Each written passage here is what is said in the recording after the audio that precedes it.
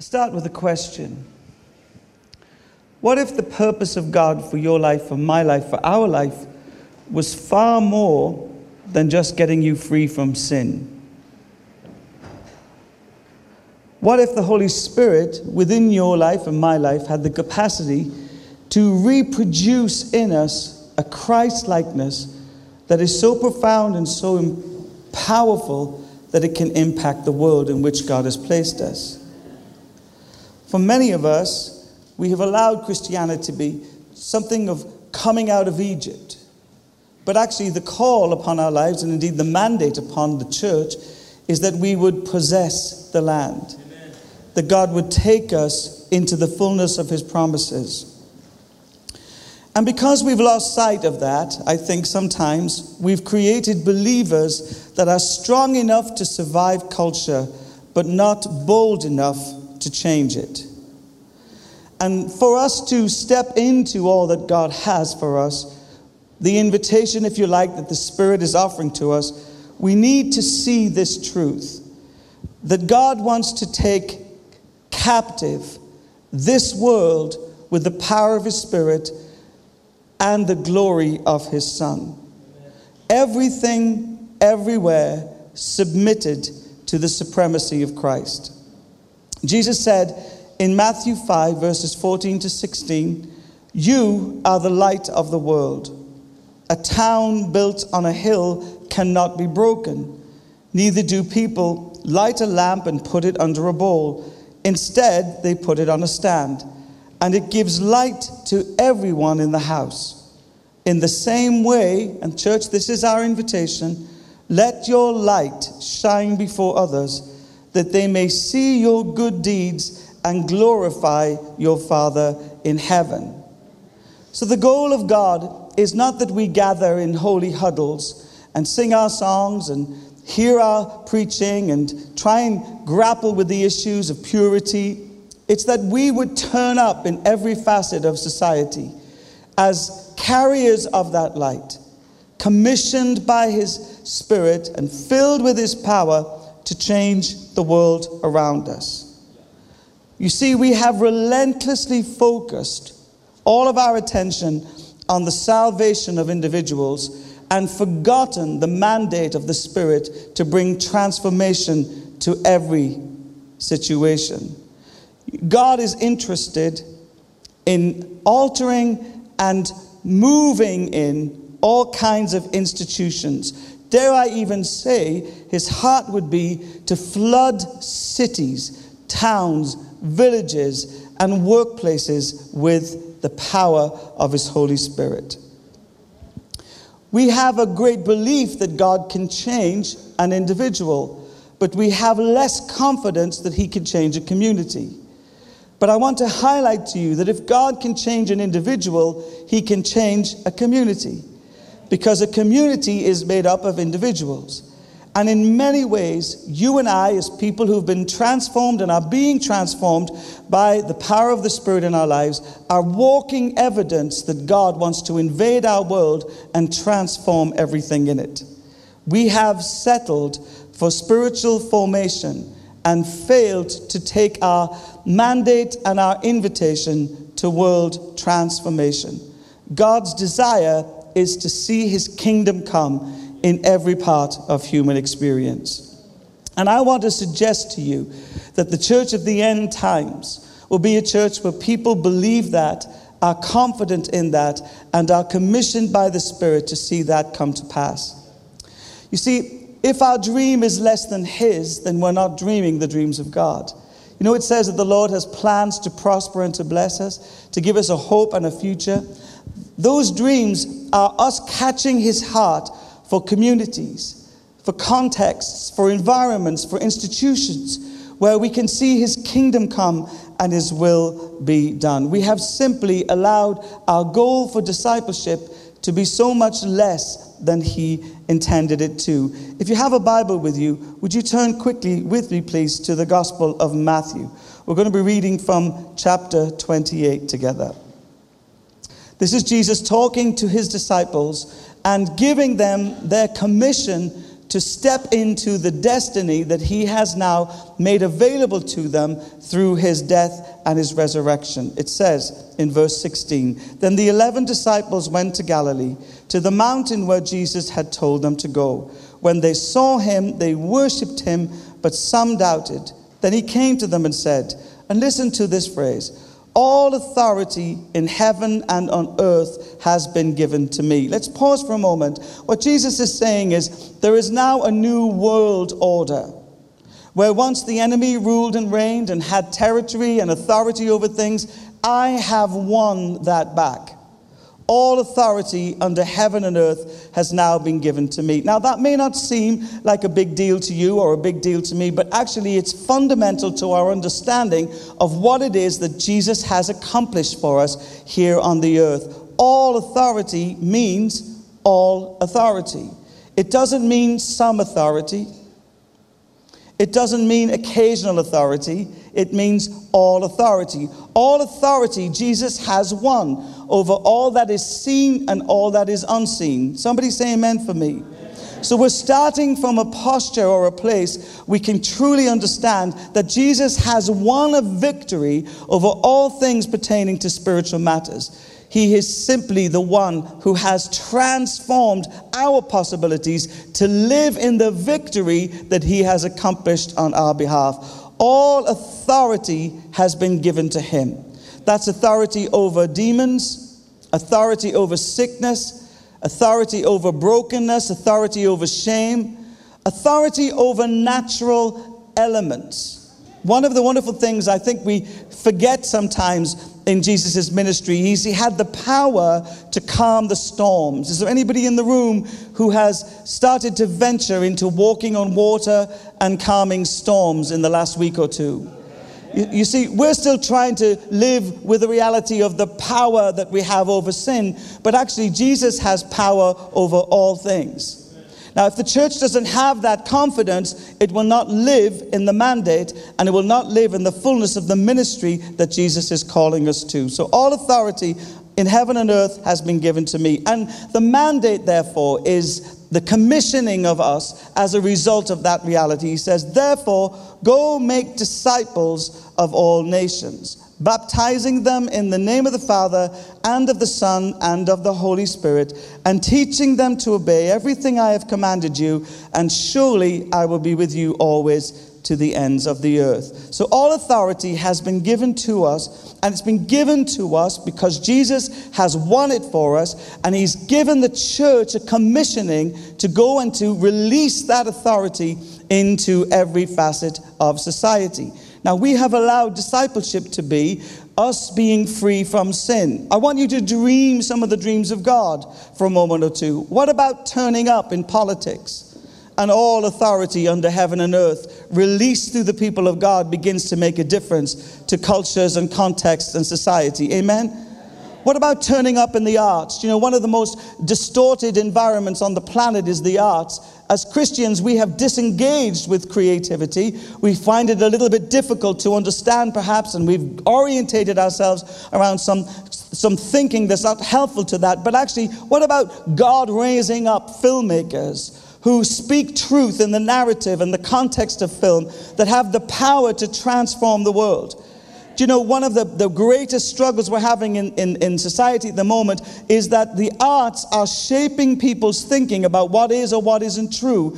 And we sat by while the books Harry Potter and all of those things were written and utilized. I've even known Christians who've even given them to their children to read. We sat by, but actually what we failed to do, rather than complain about that, was rise up and get Christian writers to write stories that are related to the scriptures, where God would use and utilize his people to bring life to children, to bring hope to children.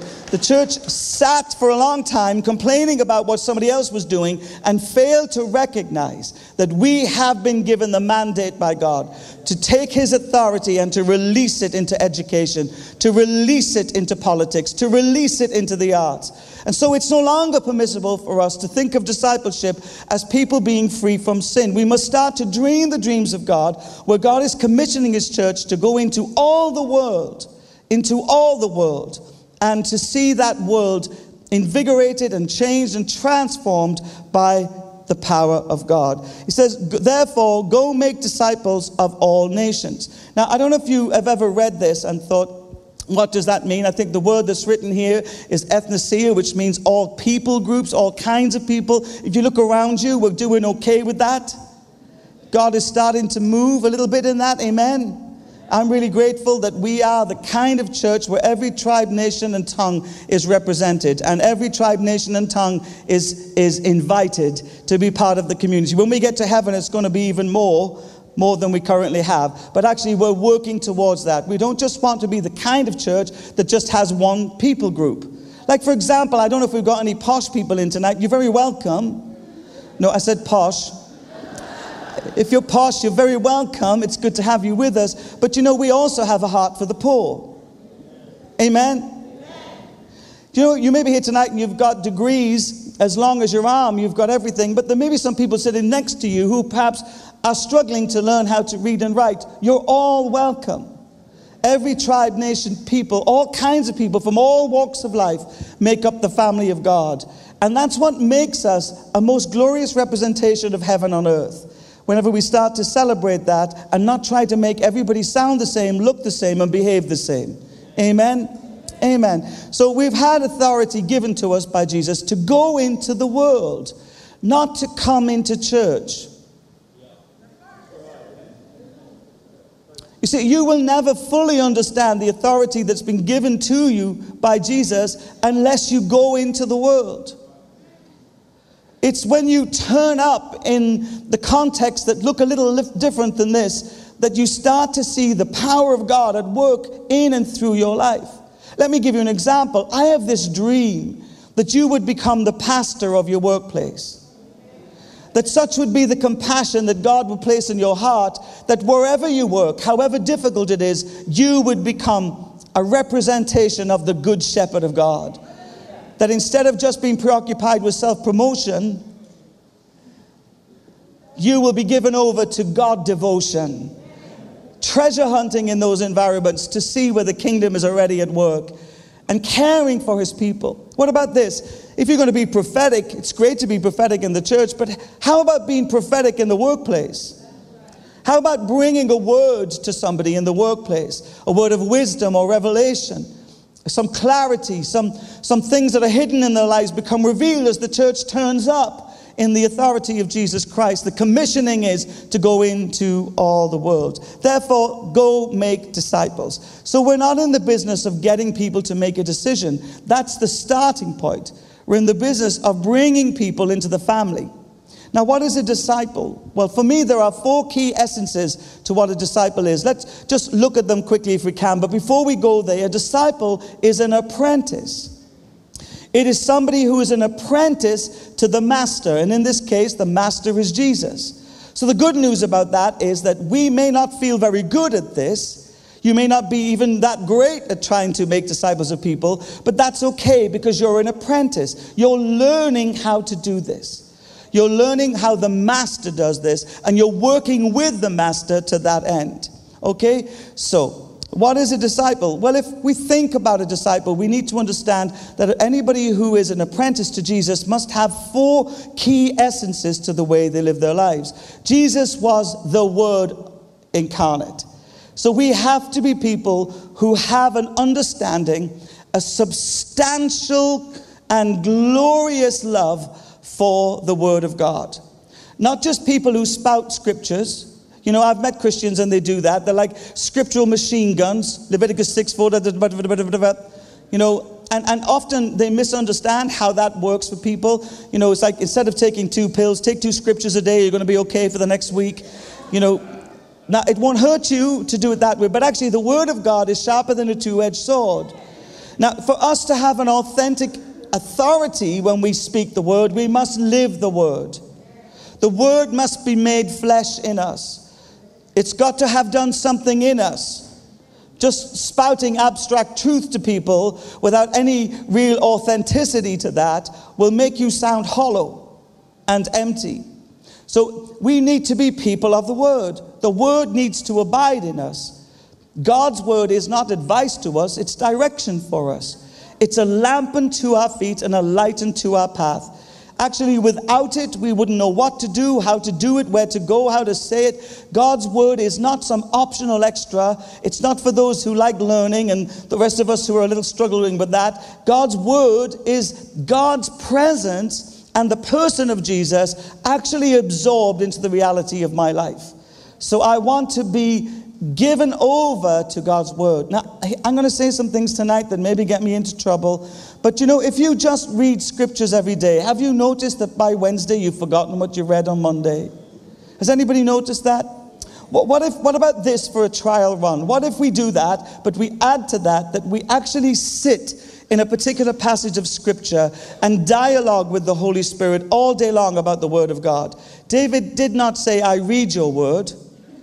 Okay? He said, I have hidden your word in my heart, that I might not sin against you. In other words, it's instead of it being external, it's now internal for me.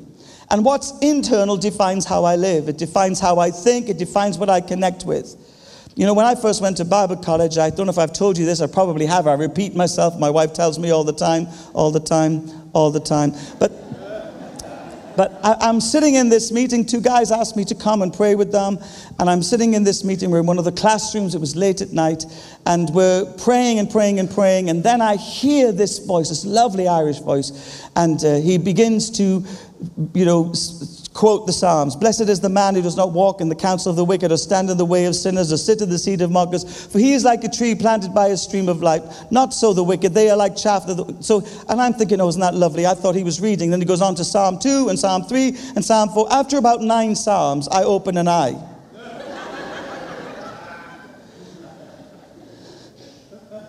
And I'm absolutely astounded that this 18-year-old Irish boy from Dublin has memorized the Psalms. Now, I don't know how you do with that, but it takes me, in this stage of my life, I'm just grateful to remember my name. Okay, so he'd memorized the Psalms. And as I was listening to it, my heart just grew in admiration of a young man who, from the ages of about 4 or 5, did not just want to read the word. That became something to him that was far more important, and that was to allow the word to be hidden in his heart. And just about everything that came out of his life came from the word of God. You see, we're not just people who know the word, as in intellectually we have read it, or even where the address is. We're meant to knock the door and go in. Every time you read the word of God, it's an invitation to peer into the nature and the character of the one who has called you to life. When I'm reading the word, I pray, Holy Spirit, help me understand. I want to just grow in the knowledge of Jesus. I want to grow in my capacity to love him. I want my boundaries extended to the north and to the south. The territory inside of me is small, but the kingdom is great.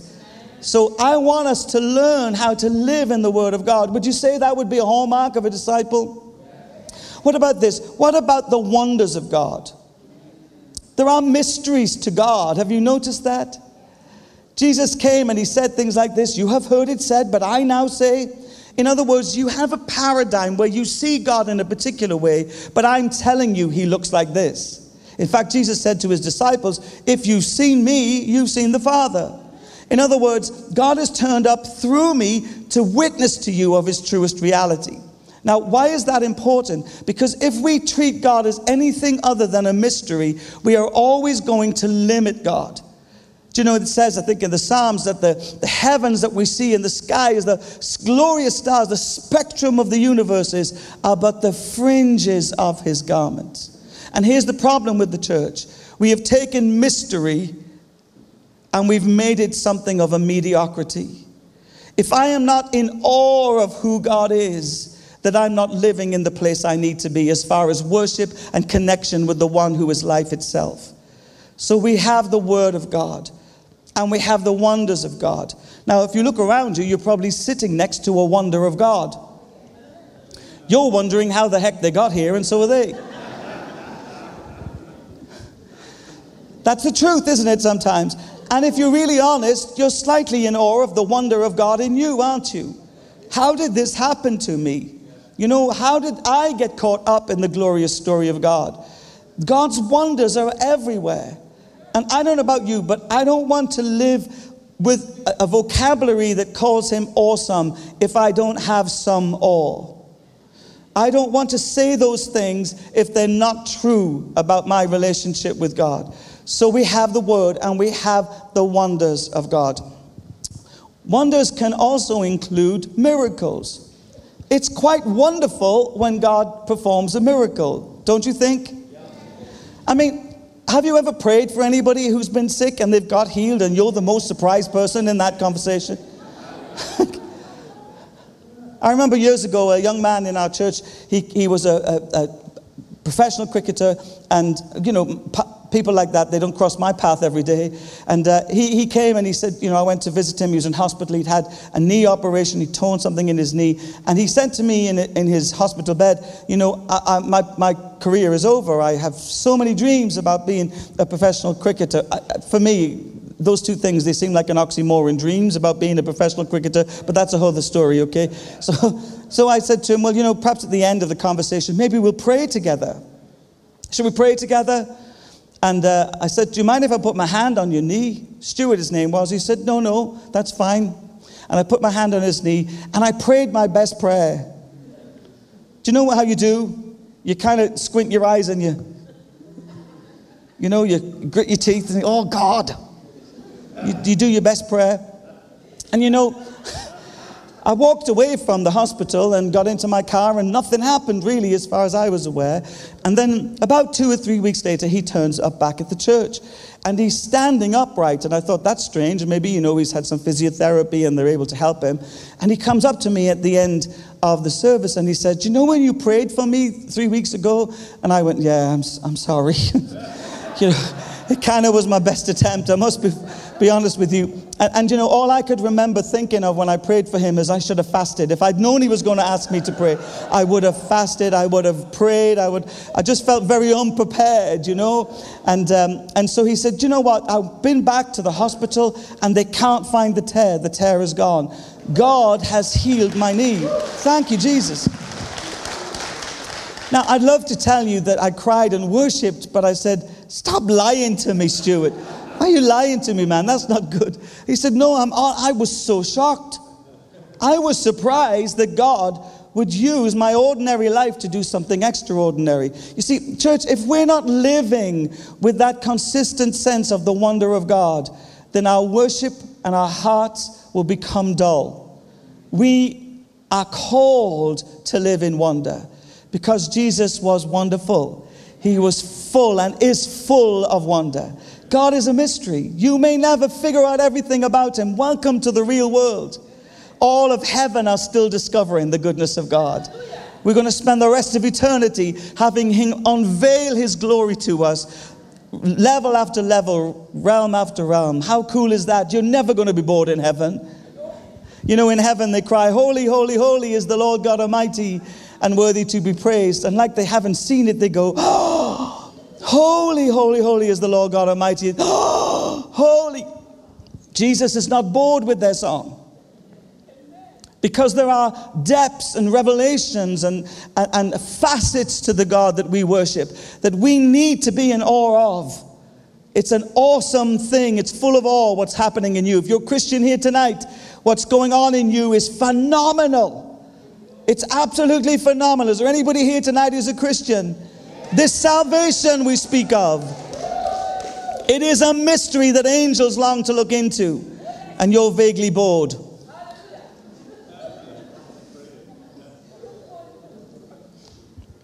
So we have the word and we have the wonders. We have the ways of God. And the ways of God, I don't know if you've ever met people who are in the way. But there are people who are all about social justice, all about compassion, all about mercy, all about the kingdom turning up in practical forms. And here's what I've noticed over the years. Those people do not like the word people. And the word people are highly suspicious of these people. But you know, in the book of Acts, where the disciples decide that they can no longer wait on tables, here's what they choose for the food bank. Men full of wisdom and the power of the Holy Spirit. You see, what we do, and we do it without thinking it, is we decompartmentalize the nature of God. So there are people who are social justice people, there are people who are word people, there are people who are... Do you know it's all the same God? It's all the same God. And what we're doing, if we're not careful, is we're making our preference a prejudice. We're saying you have to think and act and see God the way I see him, or you're not going to live in fullness. Jesus is the Word, the living Word. Amen. He is a God of wonder. Amen. There are mysteries yet for us to fathom. And he is a God whose ways are not our ways. His ways are much higher than our ways. And you know and I know that trying to work out God's ways can take us a lifetime. In fact, I know some people who know his word, but they don't know his ways. And the final thing is the works of God. Do you know there are miracles, signs and wonders and manifestations of his kingdom that actually the church, many of us, think that's for the visiting speaker. Do you know that these are optional extras to becoming a disciple? But if you truly want to raise somebody who's a practitioner and indeed an apprentice to Jesus, they need to have those 4 aspects in their life.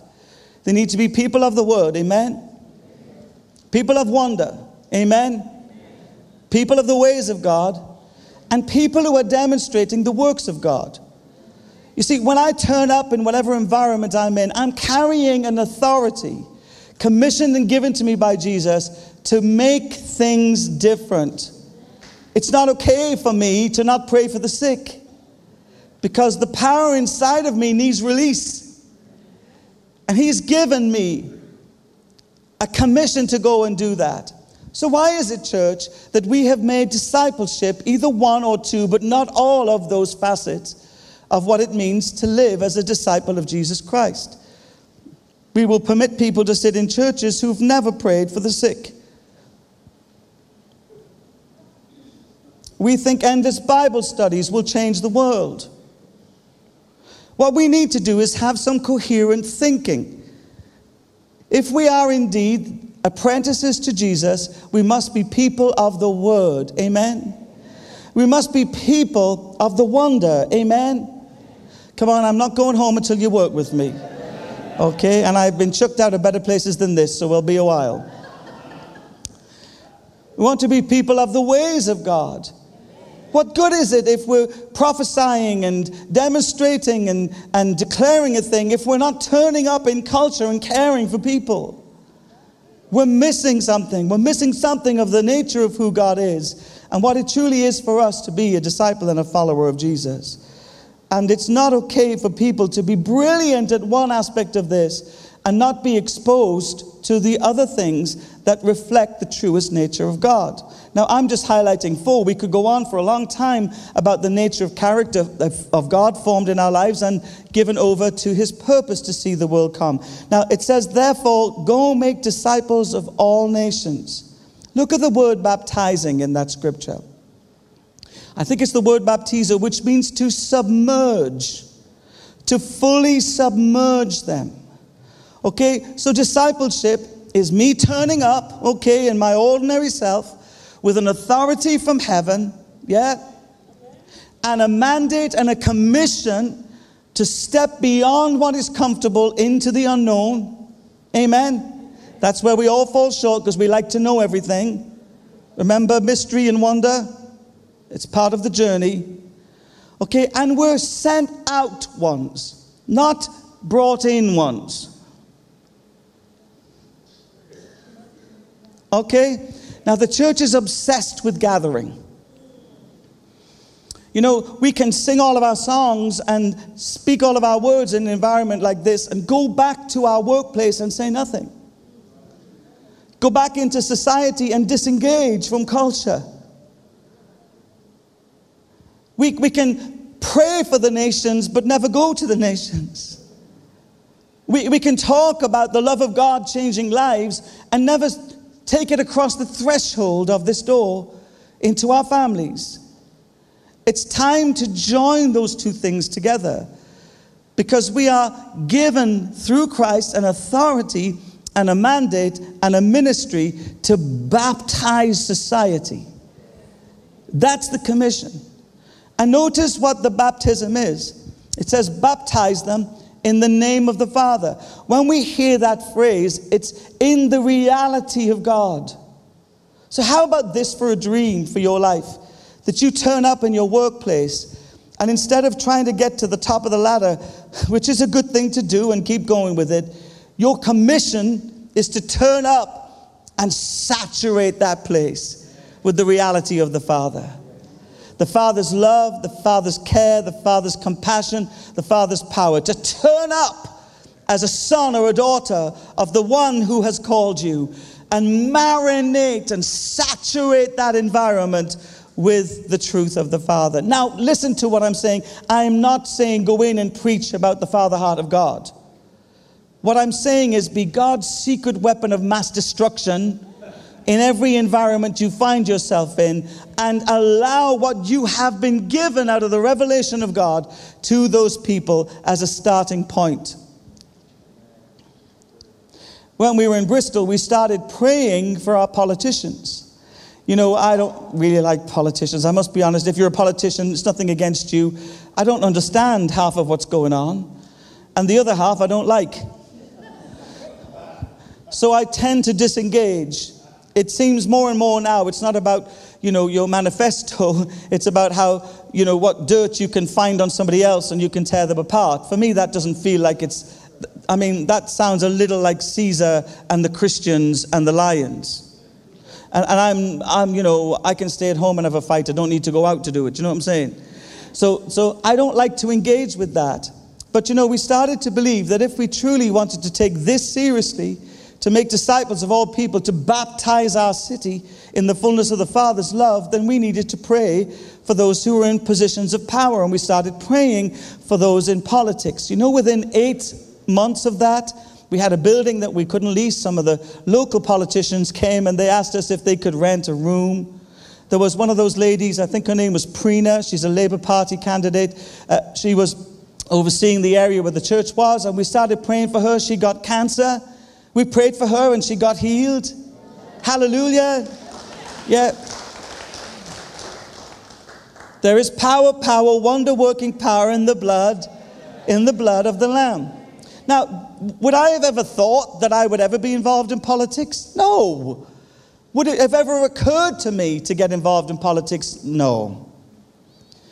But when you start understanding that the mandate of the church is not just to sit in holy huddles talking about how we can keep ourselves free from sin, but the mandate of the church is to take the glorious authority of Jesus Christ and to step into every environment and say, Kingdom of God, come here today. You see, I figure God is up to something in every environment. I just need to find out what it is and get involved. And I often pray, this is my prayer, it's a very ordinary prayer. Jesus, I know you're going to be doing extraordinary things today, somewhere, through someone, at some point. Could I possibly get in on that? Could I possibly be involved in that? You see, because we're to seek first the kingdom and all its righteousness.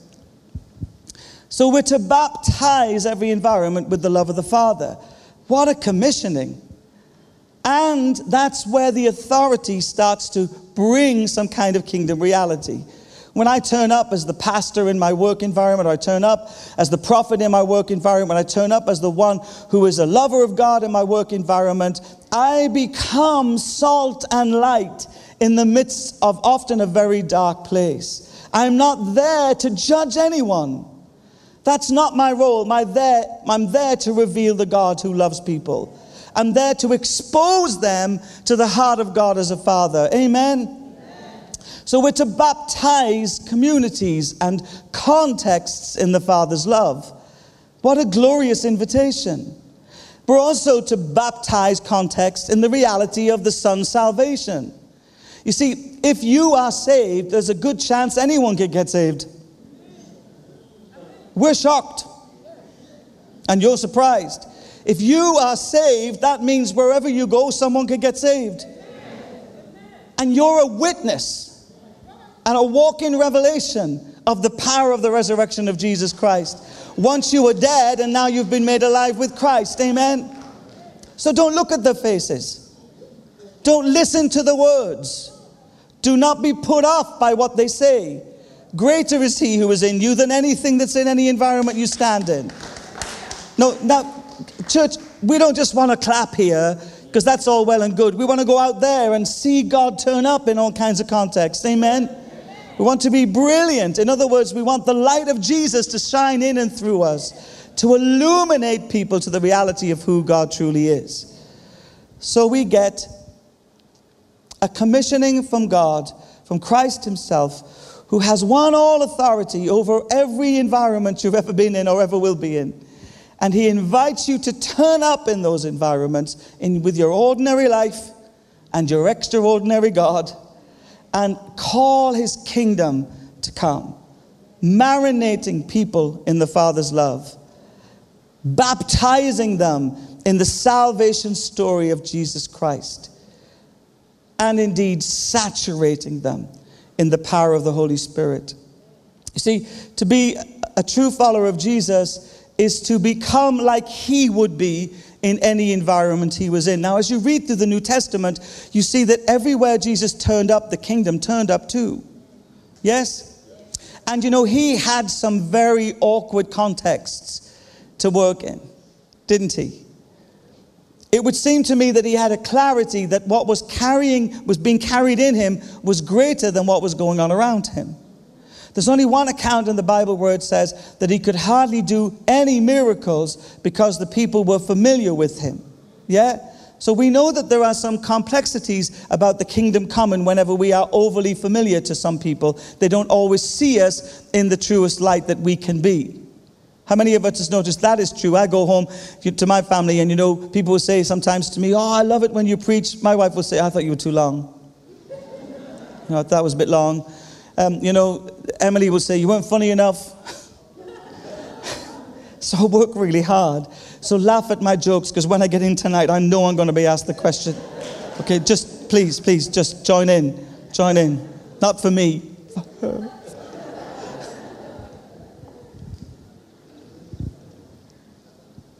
Sometimes when people know you, or they're familiar with you, or they have an understanding of where you've been and who you've been, they don't always take what's happened in you seriously.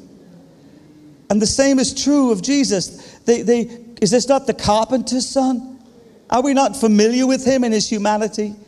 You see, and there lies something for us to pay attention to, because if people have seen you kick off at work,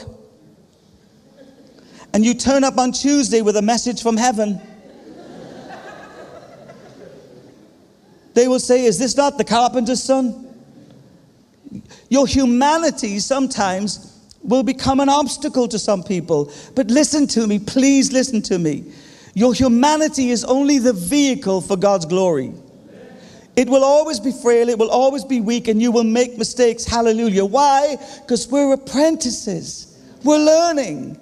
We're growing. I love it that God calls us his children. There are no teenagers in the kingdom of God. Hello, no attitude allowed. Yeah, we're just children. We're on an adventure with the Father. We're growing in love and joy and fullness and blessing.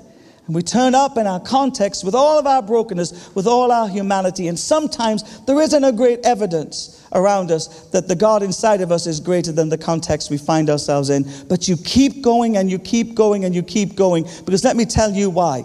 I've learned this. That if I pray for 2 people and one of them get healed, I'm going to pray for 4 people. If I pray for 4 people and 2 of them get healed, I'm going after 8. You see, sometimes when everyone doesn't fall to their knees and worship the God that you love, okay, you step back. And the enemy has taken a moment and stolen the destiny from us in so many parts of our lives because we have shrunk back. We have forgotten that we have been commissioned and given authority to change environments. What happens is we become aware of our humanity. So here's what you do. If you want your truest identity to come forward, you keep moving forward in these realms. You know, I find that people are interested in Jesus, they're not that interested in church. And I find that most Christians I know don't invite people to know Jesus, they invite them to church. Might be a clue. Just have a think about it. You see, we have relied on people at the front to lead people into the kingdom. And the greatest boost to your spiritual journey would be that you lead your friend to Jesus. That you're sitting on a bus somewhere, talking to somebody, minding your own business, eventually you get into the subject of God, and God gives you a word of knowledge, and you lead that person into the arms of the God who has been waiting for them to run home. I tell you what, we won't be able to stop you worshiping next Sunday, because the kingdom turned up and you're going. You don't need to invite people to church to get them saved. The saved have been sent to the world to change the world. What is our thinking about? You see, if God, here I work this out, I'm a simple man. If I end up connecting with somebody, then it must be me that gets to talk to them. If God is the orchestrator of all things and the steps of the righteous are ordained of the Lord, and I happen to be on a bus with somebody that looks a little bit weird and I get talking to them, it must be me. It can't be you because you don't go on public transport. Yes? So if I'm there, it must be me. I don't think you're understanding what I'm saying. See, we're waiting for somebody to come, and you're the somebody you're waiting on. We're waiting to get them somewhere, and God got you somewhere so you could talk to them. You're the best person. God does nothing accidentally. This is not a coincidence, it's a God incident. Heaven can turn up in those moments. Now, you will feel a little bit overwhelmed. That's good. Because the gap between what needs to happen and what you think you got, God will always turn up in. He always moves in the gaps. You see, we think we've got to be slick with this stuff. Do you know, I was much more an effectual evangelist before I went on evangelism school. I would just tell people about Jesus everywhere. I didn't know that wasn't okay. I'd be at the supermarket chanting, "How you doing, Mavis? How's your day? How's it go? Oh, you look a bit tired, lovely. How's your day? Oh, I am tired." Do you know, God gives rest to the weary, Mavis. Why are you bringing up God? Well, you see, I got to tell you about him because he loves you to bits. Mavis, has anybody ever told you that God loves you? Well, no, they haven't. And they certainly haven't told me while I'm trying to put people through the checkout. Well, God works in unusual ways. And she responded to me, and through unusual people. But she wasn't telling me a lie, I knew it. Nobody told me that you shouldn't do that way. In fact, I think you should do that way. I think sometimes we're trying to be so sophisticated, we miss the kingdom of God. You know, there was no music playing when Mavis gave her life to Jesus. God did it without a worship team. The audacity of him. There was no three things beginning with P and a conclusion and a hand in the air and a course to go on.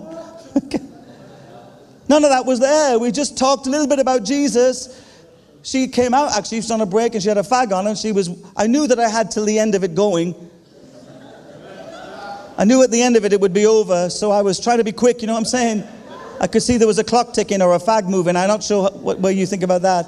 But Mavis gave her heart to Jesus. She gave her heart to Jesus.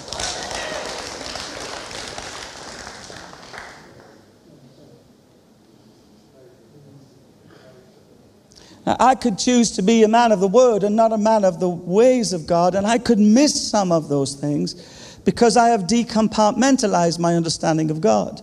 I need to bring all those things under one clear head, that the God who is with me and is for me has a love for people that will leak out of my broken life in the most glorious way if I would just let it. And please, please, please, you don't need to be sophisticated to share the gospel. You just need to be convinced enough that it's changed you. You'll have more than enough to say to the people around you. So let me just close with a couple of thoughts.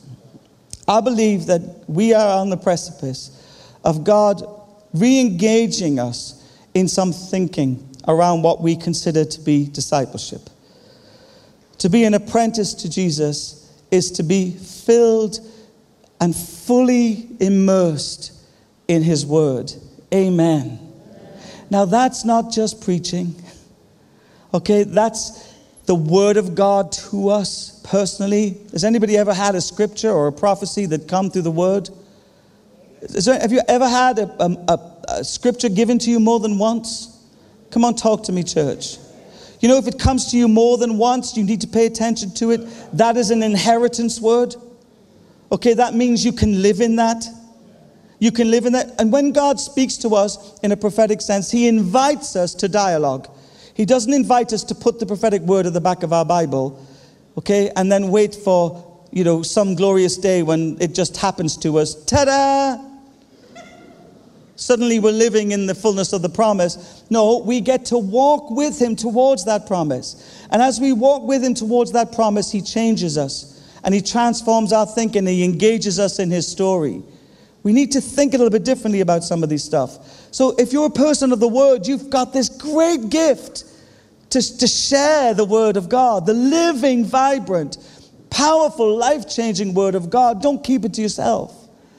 And you don't have to wait until you get into a small group in the church to see its power at work. Do you know, I believe the teaching ministry is meant to be outside the church as much as it's meant to be inside the church. I think we need to start thinking about these things a little differently. What if all the fivefold ministries were not just about the church? They were a representation to the world of the God who is amongst the church.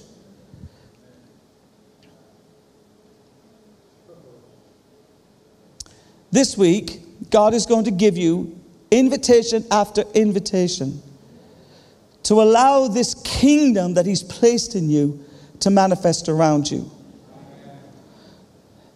But we can't be casual. And we can't be occasional. Because that kind of thinking is the opposite to what we're invited to. We're invited to seek first the kingdom of God. So what that means is when I turn up in my workplace, or I turn up in my family, or I turn up in my broken community, my question is, God, where is your kingdom at work? Because the kingdom of God is always advancing. I need to come into partnership with what God is doing, not trying to get God to do what I'd like him to do. God is working in people you would never think. He is touching hearts and lives you would never dream would ever be interested in Jesus. God is working in communities in ways that we can't get our heads around. And he might use some people you wouldn't choose to bring life to a community. So we don't go with presumption. We go with curiosity. Where is your kingdom at work here? You see, I mentioned that story of Mavis. That's how that starts for me. And it starts for me with all kinds of people in all kinds of contexts. God, what are you doing here? Is there anyone here in this room? Is there anyone here at the checkout? Is there anyone here in the bus queue? Is there anyone here, God, where you're doing something in?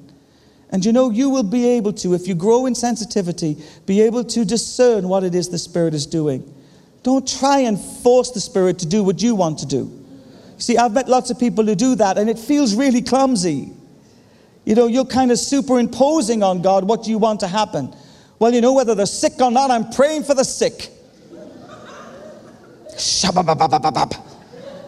And the person standing there petrified. Seek the kingdom. What is God saying? What is God doing? Sometimes I find that whole thread of heaven in the most unlikely ways. The lady Mavis I talked to you about, she began to tell me a little bit about her life and her relationship with her partner and suddenly you kind of sense, okay, God, I know a little bit about you and I know a little bit about brokenness. So let's start asking some questions. Mavis, how do you feel about that? What do you mean how I feel about it? Devastated, mate. I'm devastated. Oh, she had a very deep voice. That sounds like a man, doesn't it? I'm devastated, mate. Devastated. What do you think? What do you think? And people get irritated, sometimes when you touch a nerve. But I won't relent until I see the kingdom of God come. So you keep hovering around that thought with her. Perhaps you just need... How long has it been, Mavis? It's been 20 years and you still don't like him? Well, I don't know about you, but you're giving him space in your life he shouldn't have. How about letting go of that? You don't know he's hurt. I do know what hurt feels like. How about this? How about you giving him a gift he doesn't deserve? And how about you letting yourself off his hook? Because that's really what forgiveness is. Because I'm guaranteeing you, Mavis, he's moved on. He's not thinking about you, but you're talking about him. Okay? So let's do that prayer thing. Shall we forgive him? Go on then.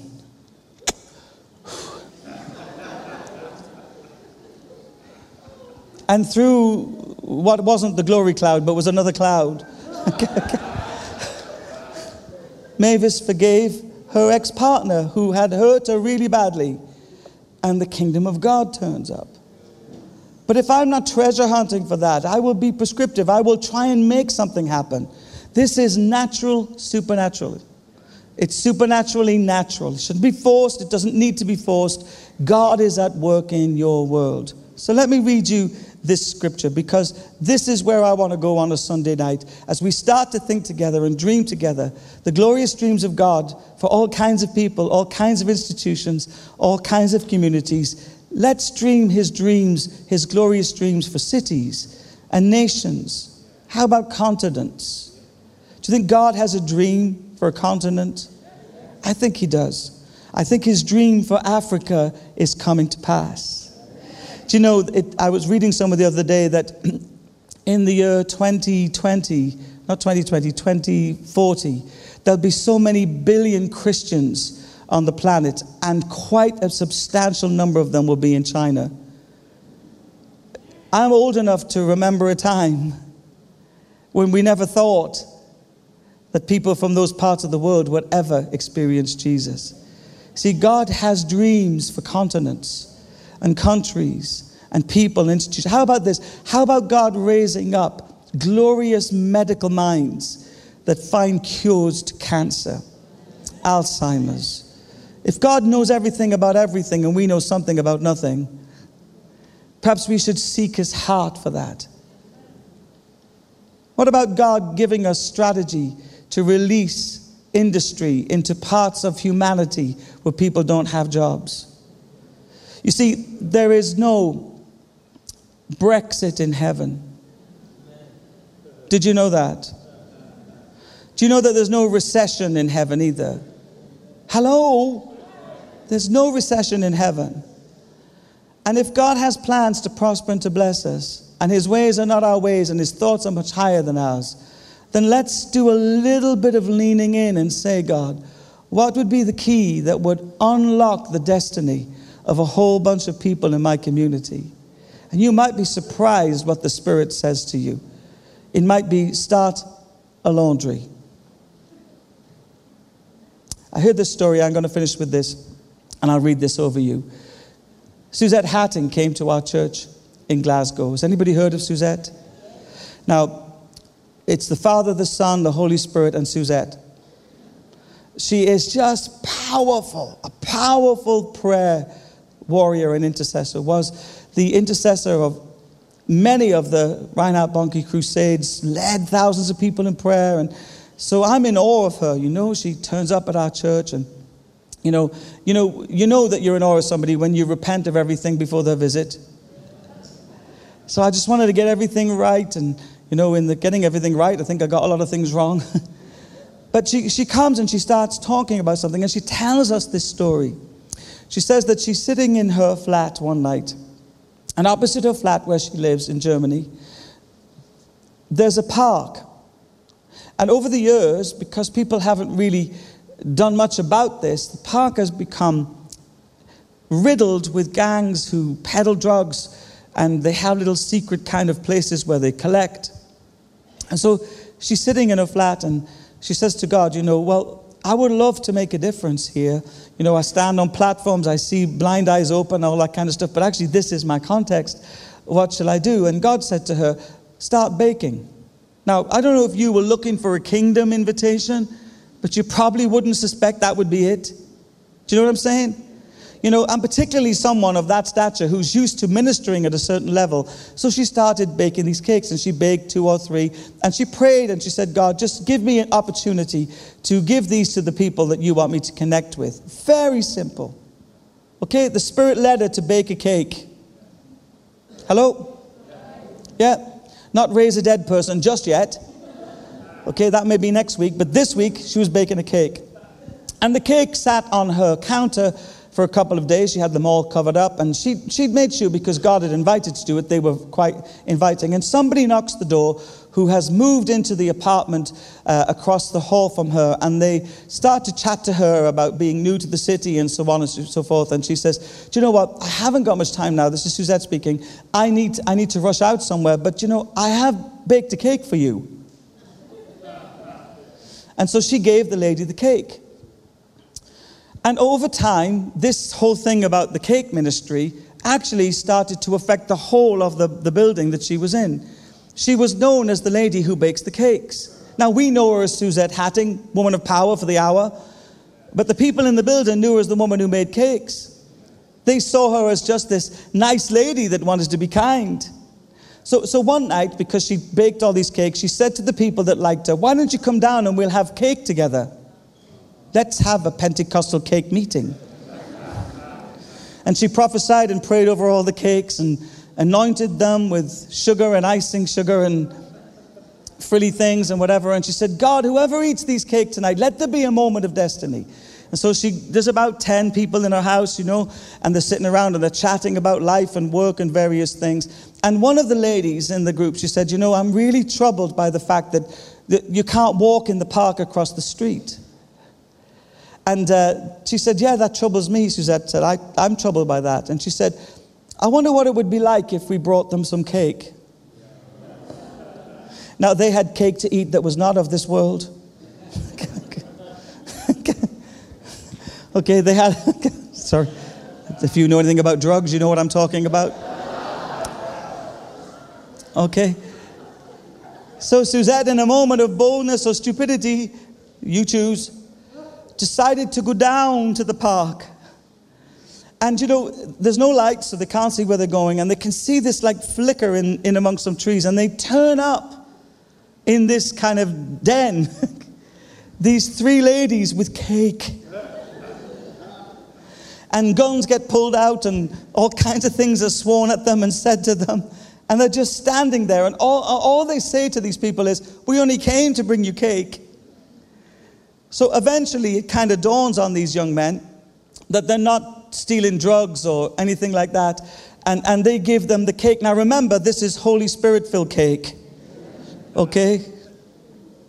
I don't know if you've ever had a hash cookie, but this is a heavenly cookie. Okay? As soon as they took a bite of it, one guy started to say, oh, this reminds me of my nan. She used to bake cakes, and this, is that a red velvet cake? And she started talking about cakes, and baking will reach the parts other things don't reach. There's a gospel in baking. Do you know that, don't you?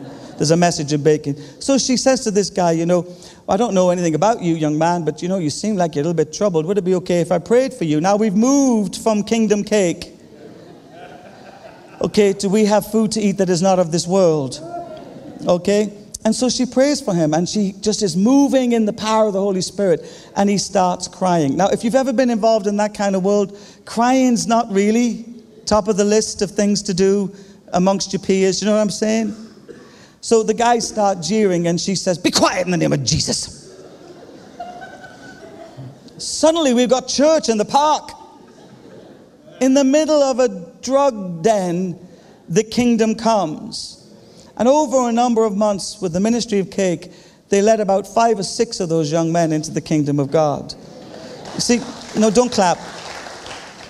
Don't clap. I'm not finished. Okay.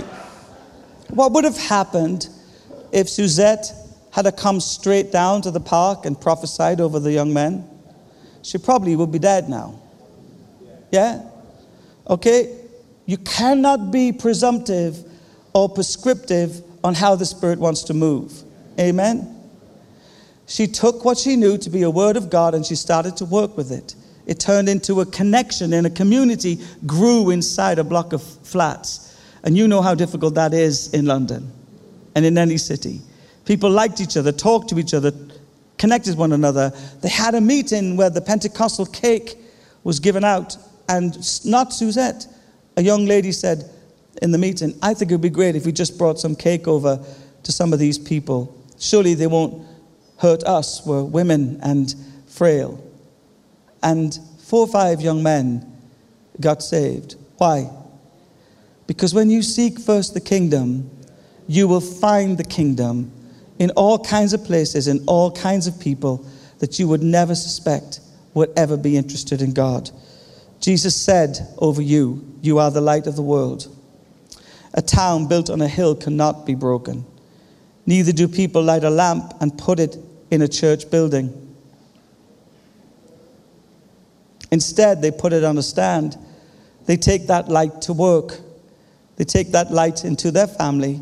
They take that light into their community. And it gives light to everyone in that context. In the same way, don't have false humility. Rise, shine in the authority that Christ has placed in you. Let your light shine before others. Not that you would be applauded. That's not the goal. But they may see your good deeds. They may see that God is turned up in the flesh, in a human form, and glorify your Father in heaven.